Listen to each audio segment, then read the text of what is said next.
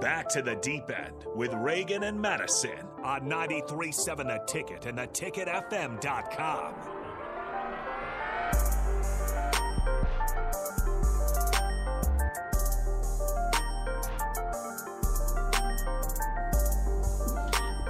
All right, we are back on the deep end at 93.7 The Ticket. I'm Reagan Hinsey, joined with Madison Ronquillo. If you'd like to call in, we have the Honda of Lincoln hotline at 402-464-5685, or we have the Starter Haven text line also at 402-464-5685. And if you'd like to see our beautiful faces, we are live streaming on YouTube, Facebook, Twitch, and Twitter Live. I was about to say Twitchter, and I was like, that's not a word. So, got a little tongue-tied for a second. Yep, and then you guys do have something from the text line. Blake from Cortland says, picky eater, for example, if you go to Pepper Jack's and ask for seasoning, and if they put seasoning on your food by accident, or you ask for no seasoning, and they put seasoning on your food by accident, you make them dispose of it and remake your meal. Dispose of it? Yeah, like you just won't eat it, won't touch it. Like, get rid of it, give me a new one, because there's seasoning. Oh my goodness. Yeah, I would count that in the picky eater category. Yeah. If, like, food is going to waste because you can't eat it, picky eater. I agree. Just in my opinion. Okay. But on a different note. Changing gears a little bit. FINA released a statement, either it was today or yesterday, regarding the policy for transgender athletes within swimming, which has been a really big hot topic especially ever since before NCs, NCs, or more specifically when Leah Thomas started competing as a transgender woman for what's college? Penn State. UPenn. UPenn. Otherwise, we would have seen her at Big Ten, and I would have remembered that. No, but yeah. So FINA came out with a statement. It was very just like straightforward, and it basically stated that any transgender athlete that transitioned after the age of 12 will not be allowed to compete in the category that they transitioned to. So for example, for Leah Thomas specifically, that means that she will not be able to compete as a woman in any international stage. So that includes like the Worlds, which is going on right now, the Olympics, Pan-Pacific Championships, all that. Yeah. Which is very interesting because USA Swimming actually came out with a statement when everything was going on at NCAA's, and they didn't really put in any changes to their policy. Yeah, or it wasn't it's not effective until this coming year. I don't think I'm not sure if they put something or like an effective date, but I just remember people being very upset with the fact that they didn't actually address the problem, or they addressed the problem, but they didn't address how they were going to fix it, the solution. Yeah. But then with FINA coming out with this, it kind of sets, I kind of want to say like the precedent for what other federations are going to be doing, because FINA controls everything. I mean, like, even when it comes to USA swim meets, you have to be wearing a FINA approved swimsuit. Yeah. With like the QR code on the back. I don't know if it's actually a QR code, but it looks like it. I'll try scanning it next time you wear it. Okay, sounds good. No, but yeah. And what was also interesting was all the comments. So I got the news about the FINA thing on TikTok, and everyone yeah. I don't know how I missed it on any other platform. Twitter. See, and it wasn't even on Instagram either. Granted, I don't follow FINA on Instagram, but like I would have figured that like SwimSwam News makes a comment. For those who don't know, SwimSwam is basically like the swimming magazine for everything. I mean, it's like the New York Times of swim world. Yeah, they cover. I'm pretty sure they cover some diving, but not as much. It's definitely more swimming. It's more in depth into swimming. Like they'll mention us and stuff if something like big happens, but usually it's swimming focused. Yeah, and so they're the ones that follow the results from all the major meets, especially the collegiate championship meets. Yeah, like they're breaking down every single Power 5 conference meet by the night. But anyway, I didn't see anything that they mentioned on here. So yeah, I don't know. what I was going back to was the TikTok. All the comments on the TikTok were in agreement with the ban, essentially saying that by banning transgender athletes, it will help keep the integrity of the separation of like the keep the integrity of the purpose of separating men and women in competition. Mm-hmm. Because I understand how, or from what I understand, is that most in previous policies, transgender athletes had to take hormone suppressants to reduce the testosterone levels to a certain level before they were allowed to compete. And so they had that, but obviously I guess it didn't do weren't those justice. levels still higher than like what, like if let's say we took testosterone, would they'd still, those levels are still higher than if we took testosterone. I don't know where I'm trying to work. Do you know what I'm trying to say? Yes. So like even though they took the testosterone suppressants, it's still higher than what the testosterone level would be found in a female that was born female. Yes. Does that make sense? Yes. Yes. And so then like as solely coming from the perspective like of a swimmer and seeing the difference between male and female swimmers, like male swimmers are just so much bigger physiologically. Like they have the lung capacity, they have the strength, they have the muscle mass, They have the shoulders. I mean, like even just like the size and like looking at the differences between a male and a female. Yeah, I'm intimidated. Not gonna lie, swimming with male swimmers after not doing it every day is very scary. But I mean, there is like a definite difference between the two and a definite difference between the capabilities. And I mean, that's not to say that female swimmers are nowhere near as talented as male swimmers. I mean, like female swimmers, they go insane times, and like there are instances where female swimmers are putting up faster times than male swimmers all the time.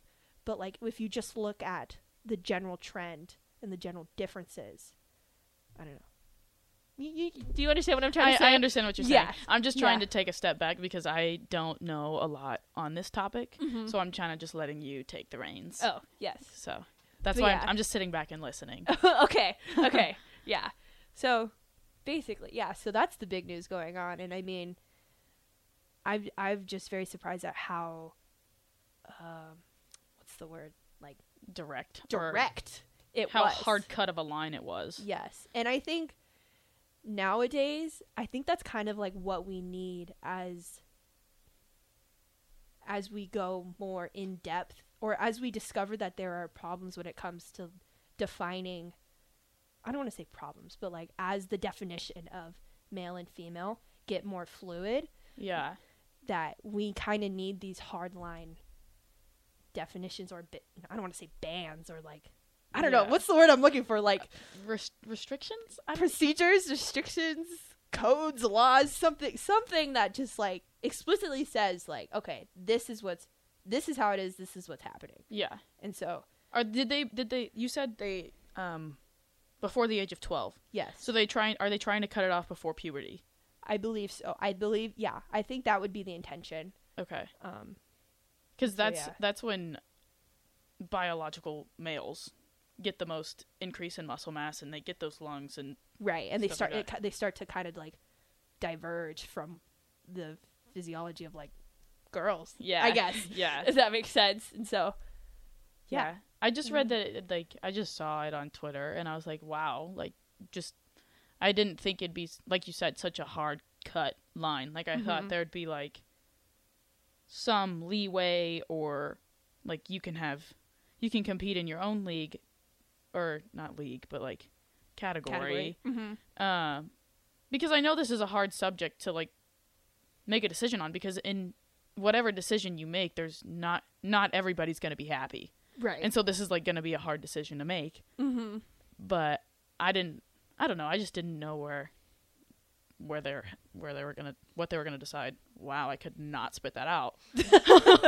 Yeah. And so then I mean, like, I guess you kind of just have to take a step back and look at what the original purpose was in separating men from women when it comes to competition in sports. Mm-hmm. And so, like, if you take and like if you refer back to that original purpose, if the purpose is still the same, then that means that transgenders would have to be put into their own category because, like, they are different. Like, it's just different. But then it comes to up for debate. If they did get put in a category, would you have males that transition into females in one category and females that transition to males in another, or would you have them all in one? That's a good point. Because if you look at it, a female transitioning into a male would be nowhere near be nowhere near what a, like, male who did not transition be like. Yeah. Whereas, like, the male that transitioned into a female would be multiple steps higher than a female that did not transition. Yeah. So maybe that's why it was such a hard cut line. Because the transitions aren't equal. Yeah, but then if they made their own category, they'd have to make more than one decision. So they'd be like, okay, I decided that they can compete, it just can't be in male or female, like biological male or biological female races. So if they said they can compete, but then the people would be like, okay, so are they competing all as one? Or are they competing separately? Yeah. I mean, I don't know. That's just... Yeah. No, and like, I don't know, being able to have these conversations, I think, is very important to just, like, kind of take a step back and look at each possible factor. And I'm just, like, brainstorming. I'm not trying to... Right, of course. Degrade the situation. I don't know if that's the right term. But... Yes.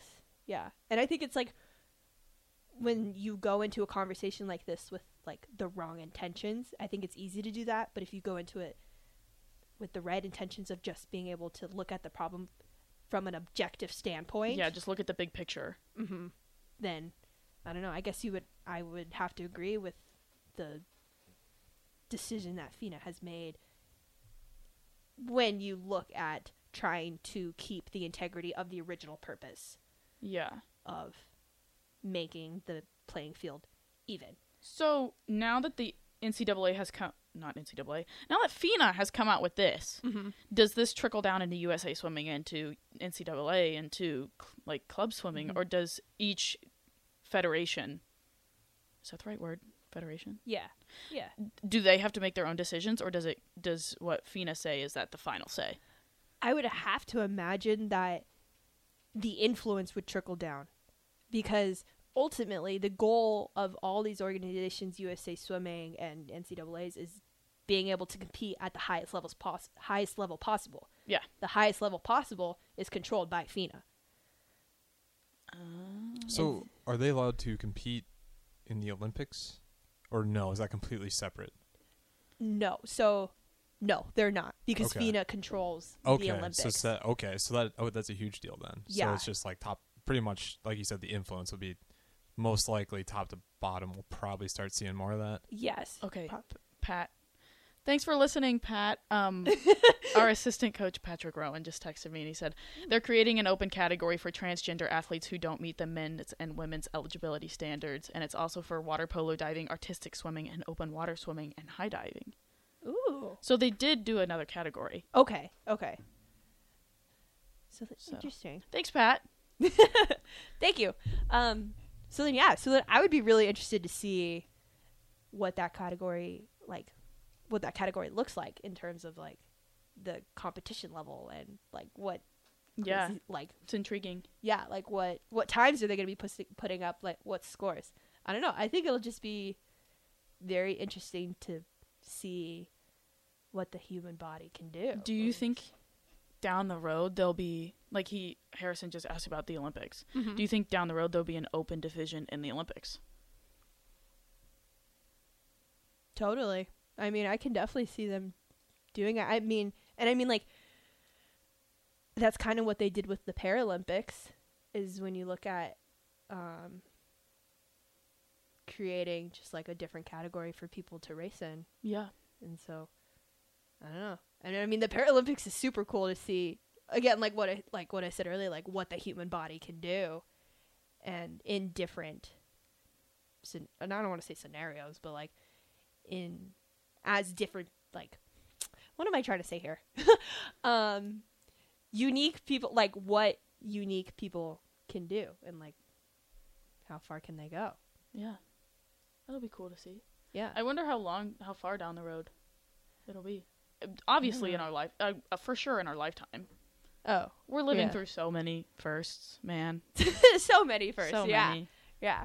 And so this statement actually comes out at a perfect time, because for one of the assignments in my communication classes is to write an essay about an organization that is enduring a social change, and how that organization communicates that, and then also what the implications are of that social change in terms of their effectiveness in reaching their own goals. Yeah. So like in this specific example, it would be how this statement affects the FINA's ability to be able to properly regulate water sports. Yeah. Well, I mean, that's perfect for you to write about, because I don't know about you, but I always had such a tough time writing about stuff that I did not care about. Like in high school, having to write essays over books that were so boring. Oh my gosh. Exactly. But like this, like you actually have like a first-hand perspective. Yeah. From your of seat. Yeah, of what's happening. Yeah. And I mean, like, if you just look at the amount of like,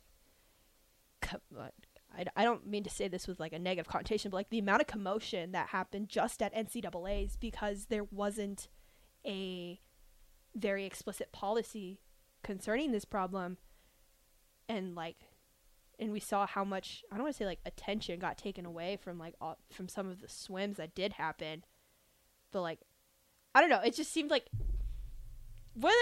whichever way you look at it, it's a very prominent problem that needs to be that needs to be kind of addressed, or at least have conversations about. And so, yeah. Yeah. Yeah, I don't know. I don't even know how to articulate my words, because there's just so many ideas. So many thoughts running through my brain. Yeah. Just like trying to picture every scenario. Mm-hmm. And like trying to, like, I understand that I'm not going to understand where Leah Thomas is coming from. Like, I'm just not. Mm-hmm.